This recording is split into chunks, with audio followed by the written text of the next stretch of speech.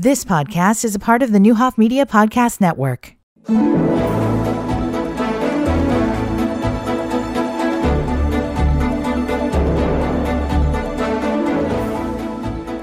Good morning and welcome to Community Connection. We are very happy to have you here with us on this bright Monday morning. And to kick off the show, we have some folks from St. James, and one of them is Ann Weigel. Her and I were colleagues at DACC for many years. Our daughters became friends at a basketball camp and just kind of kept in contact ever since Ann retired and then I retired. And so she brought a project to me that sounded very interesting, and I wanted to make sure that I brought to you. And of course, St. James, long-standing church in Danville, very important to our community. Lots of activities happen there.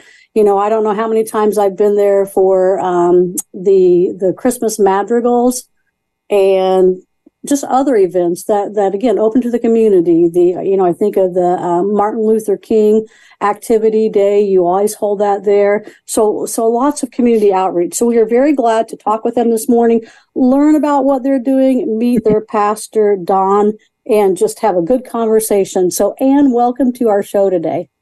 Well, thank you for the invitation. Well, again, we're happy to have you here. We're always anxious to learn about what's going on in the Vermilion County area, Ileana area.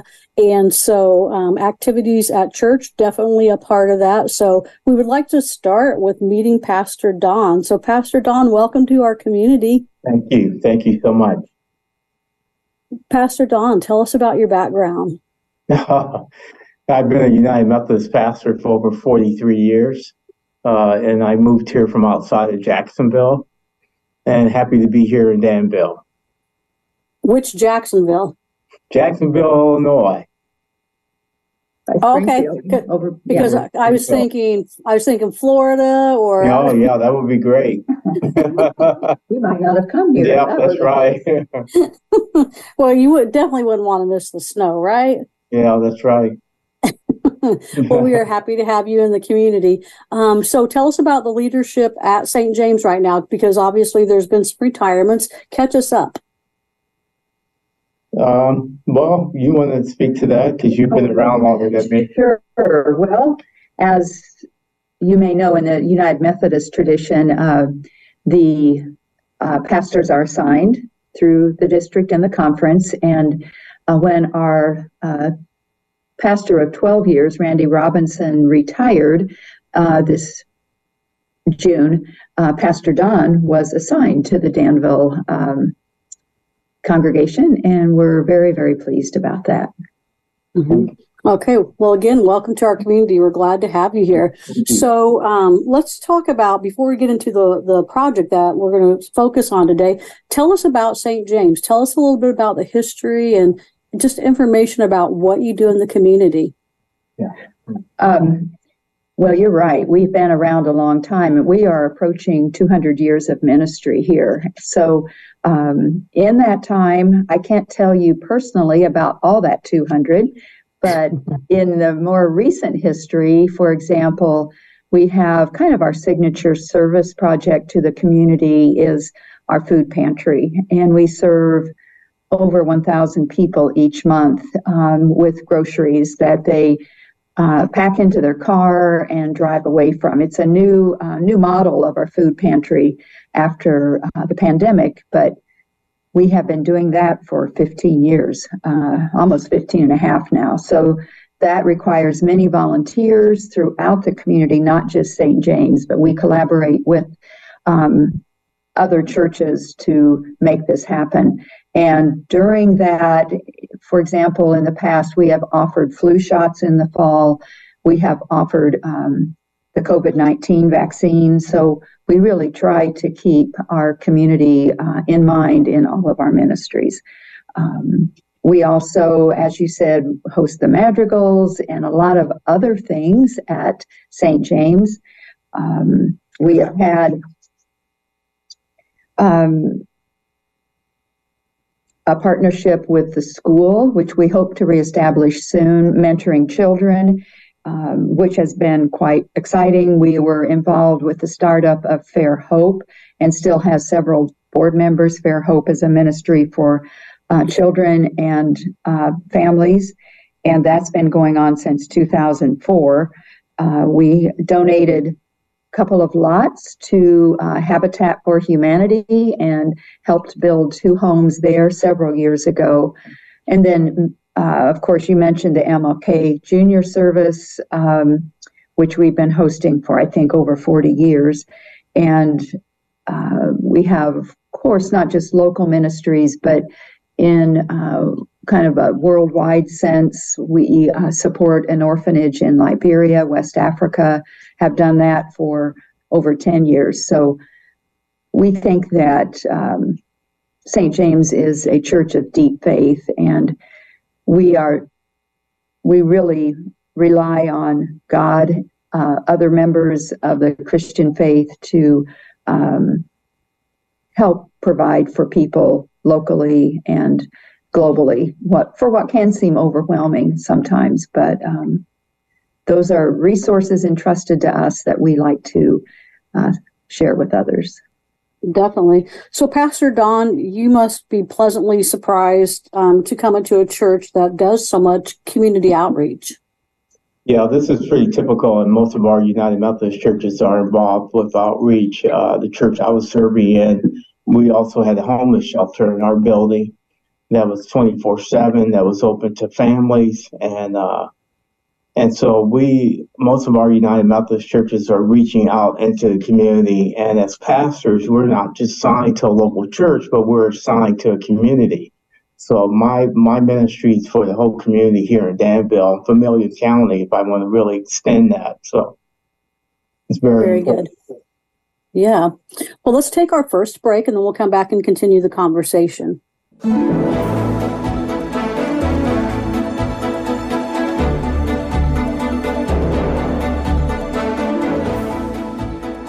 Welcome back to Community Connection. Today we have St. James with us. We have Ann Waggle and Pastor Don Long, and we are talking about just what the church is about, different things that they do.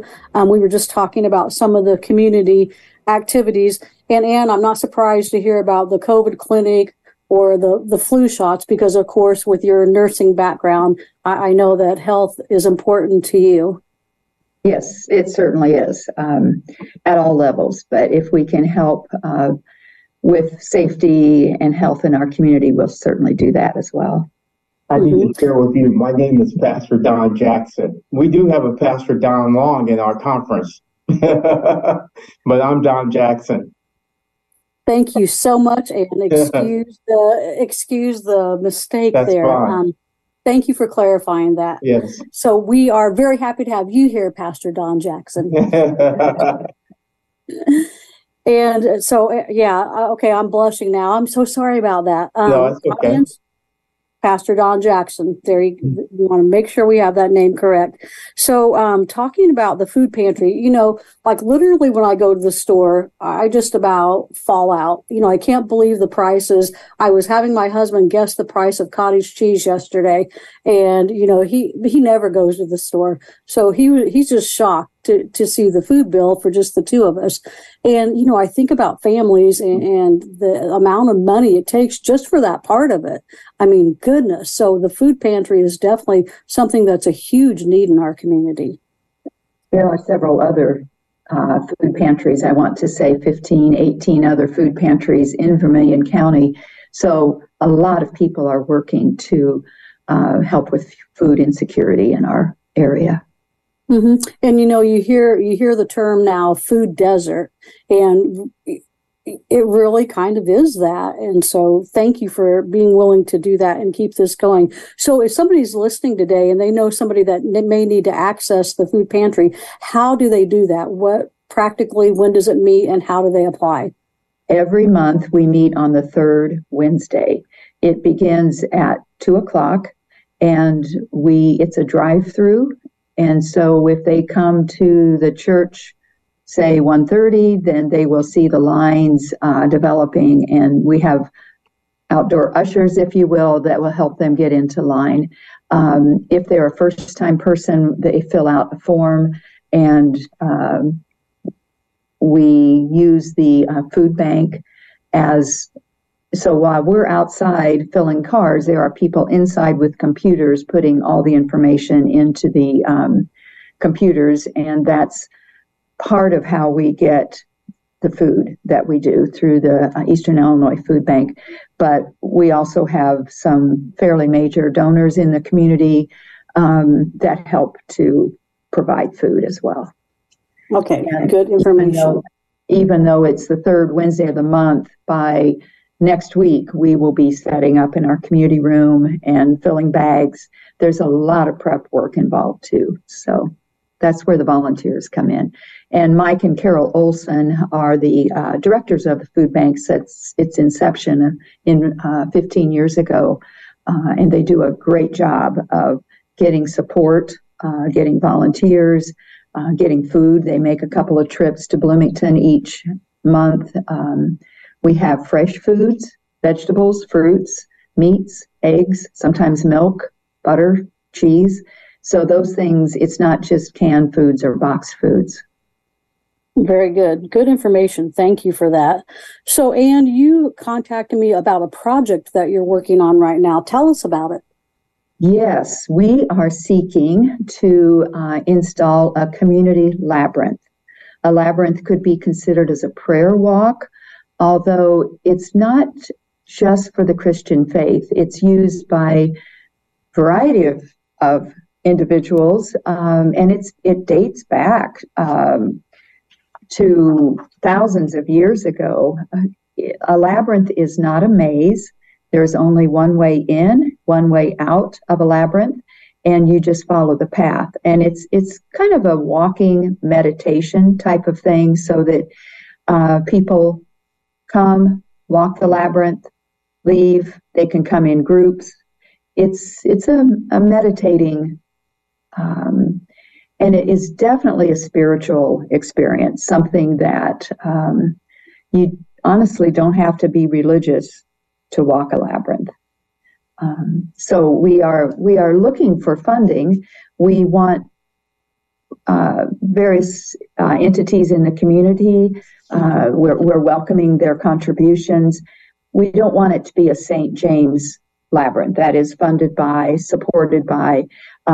We're donating the land, and we will definitely use volunteer labor, but we want other entities in our community to be able to contribute so they have a part of it and then they realize it's for them. We don't want it to be St. James labyrinth that they can use, but we want it to be their labyrinth, that they're always welcome to come. It will be outdoors across the street from St. James to the west on a lot that we have there by the parking lot. We will have local construction folks to dig the foundation, put the foundation in, and pour a disc. It will be about a 48-foot diameter labyrinth, modeled after the Chartres Cathedral in France. And then a national labyrinth artisan will come and actually put the artwork on the labyrinth. So we're very excited about this. Right now we are raising funds. There are several grant entities right now that are open, and we hope to raise funds through December. And then in spring, we've made some agreements with the contractor to begin the work. Of course, spring can be kind of questionable as far as weather, and then the National Labyrinth Artisan will come in early summer and complete the work. And we'll have a dedication and so forth. And we're very excited about how this can continue established collaboration and begin others with schools, hospitals. Labyrinths have been known to decrease stress, to be a real health awareness type of thing. And you just kind of dump your issues on the labyrinth. And then, so it's really exciting. I hope others will use this well. So it sounds pretty fancy. It's pretty plain, really. It's a concrete disc with a labyrinth drawn on with a type of cement. There's a lot of geometrics involved with this. I think it's kind of interesting, again, from the nursing standpoint, the inner ear is called the labyrinth. And on a labyrinth, as you make a walk, you will make as many right turns as you will left turns. So there's no way that you will get dizzy, have vertigo, disturb the inner ear. It's a geometric kind of mystery how it's all put together. But yeah. Where did the idea come from, Anne? Well, we've sat on that idea for several years, actually. Several of us, there's a team of us that are working together, and we've been meeting. The idea was approved by our trustees and our church council. And yeah, it's just an idea that's out there. We visited a labyrinth over near the Carl Guest House in Urbana. We think that may be the closest permanent labyrinth here. And then there's one in Lafayette that was established in 2015 by the city of Lafayette. We visited that one. There's a couple of in Indianapolis, St. Louis, but this would be one that we could use here at home. Mm-hmm. Well, I'm just thinking of the proximity to downtown and kind of the bustling area. You all are fairly close to the downtown area. I can see this being a place where people could come down on their lunch hours, spend time there, or just in general, kind of in the center of the city, easy to get to. Yes, I appreciate that comment. We are definitely in the city, and that's one of our characteristics of our church. We are in the city, and we hope that people will drop by and use it. But the church does not have to be open. They can come anytime. And there's some lighting there at the parking lot, so they can use it at dusk before the sun is quite up in the morning. It'll be open 24/7. It's also accessible. I need to say that. We have used a canvas labyrinth during Holy Week in our church before, in our community room, our gymnasium. But it's kind of tricky because the labyrinth that's out of canvas has wrinkles in it, and people can trip over it. I've also seen labyrinths made out of stone, mulch, and those are difficult to navigate sometimes. This will be cement, and people with walkers, wheelchairs, that have trouble with mobility, children, older folks, everyone will be able to use the labyrinth. It will be accessible.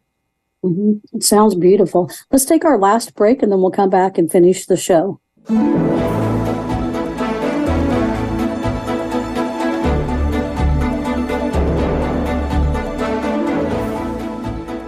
Welcome back to the final segment of Community Connection. We have folks from St. James here. We have Pastor Don and Ann Waggle, and they've been talking about community outreach and then a project that they're working on with the labyrinth. So Ann, again, it sounds great. And when you're talking about the cement padding, I was exactly thinking that. So folks who have accessibility issues, it should be easy for them to navigate so they can participate. Yes, that is a big part of what we're doing here. About 5 years ago, St. James put on an addition so that people can come in, and there's access in and out and up and down. And we want to continue that, even though the labyrinth will not be in the church. We want to continue that of having it accessible. That's very important to us. So, talking about your new addition, it's beautiful. I had the opportunity to be in there when I came for the MLK Day celebration. And, I just noticed that it's very beautiful. So, congratulations on that. That was a lot of work. Well, thank you. It is a beautiful area. And as you say, a lot of people use it. The madrigals, the barbershop chorus meets here. There's just so many things that happen every day at St. James. And anyone is welcome anytime. You can come for a service. We have a 10 o'clock worship and praise traditional service, and then we have an 11:20 praise and worship contemporary service. The traditional is in the sanctuary, and we use the organ and piano, and Methodists love to sing, from what I can tell. And In the 11:20 contemporary service, there's a praise band that's beautiful too. So music is something that we feel like we do very well. You may know Mark and Marty Lindvall, and they head up our music here, and we're very, very blessed to have them, and of course many volunteers in the music program with bells and orchestra and choirs, and music is something that I enjoy at St. James. Well, very glad to hear that. And yep, of course, we know the Lindvalls. They are great musicians and Yes. great community advocates. Yes. So, Pastor Don, people are listening today. They may not have a church home. Would you like to talk with them about maybe attending your church? Yeah, I have found St. James to be a very open church. It's very inclusive. It's welcoming to all people. It's a very inviting, as Ann talked about the building, it's very inviting for folks to be able to come here. Those who might have some disability issues, you're easy to get into the building. We have an elevator. And so we're very accessible. We're an open church. And, so we'd like to invite anyone who would like to come check us out. As she said, we're in worship at 10 o'clock on Sunday mornings and also at 11:20. Mm-hmm. Do you have any midweek activity? We have small groups going on right now, but we're all doing the same book study, a Bible study by Adam Hamilton called The Words of Life, the 10 Commandments. And we have lots of groups. Some are meeting here at the church. Some are meeting in homes. Christian education and formation is really important. And I think we've got about 70 people right now in that study. So Pastor Don was used to doing all church studies, and it just fit very well with our mission as well. So we try to reach out to the community, but we also try to keep ourselves centered on why we are here. What is our life about? And we all need to be reminded that God is at the center of what we do here. Mm-hmm. And we can't stop growing. So we absolutely need to keep studying and learning. You know, if we stop growing, we're stagnant, and that's not what Christ has called us to do, right? That is right. So, Ann, as we close out the program, if somebody's listening today and they would like to contribute to the Labyrinth Project, or if they would like to learn more about how maybe they can participate in other ways, what would they need to do? They can call the church office at 217-442-1504, and they can be put in touch with me, and I would love to explain to them. As we get closer to this, as we continue to raise funds and begin construction, we do plan to have information meetings. Some of us may be certified in labyrinths. There are over 6,000 labyrinths in 85 countries worldwide. It's not a strange thing. It is kind of in our community, but it is not something new. But I think our folks need to learn more about it, and we will be out there ready to do that. And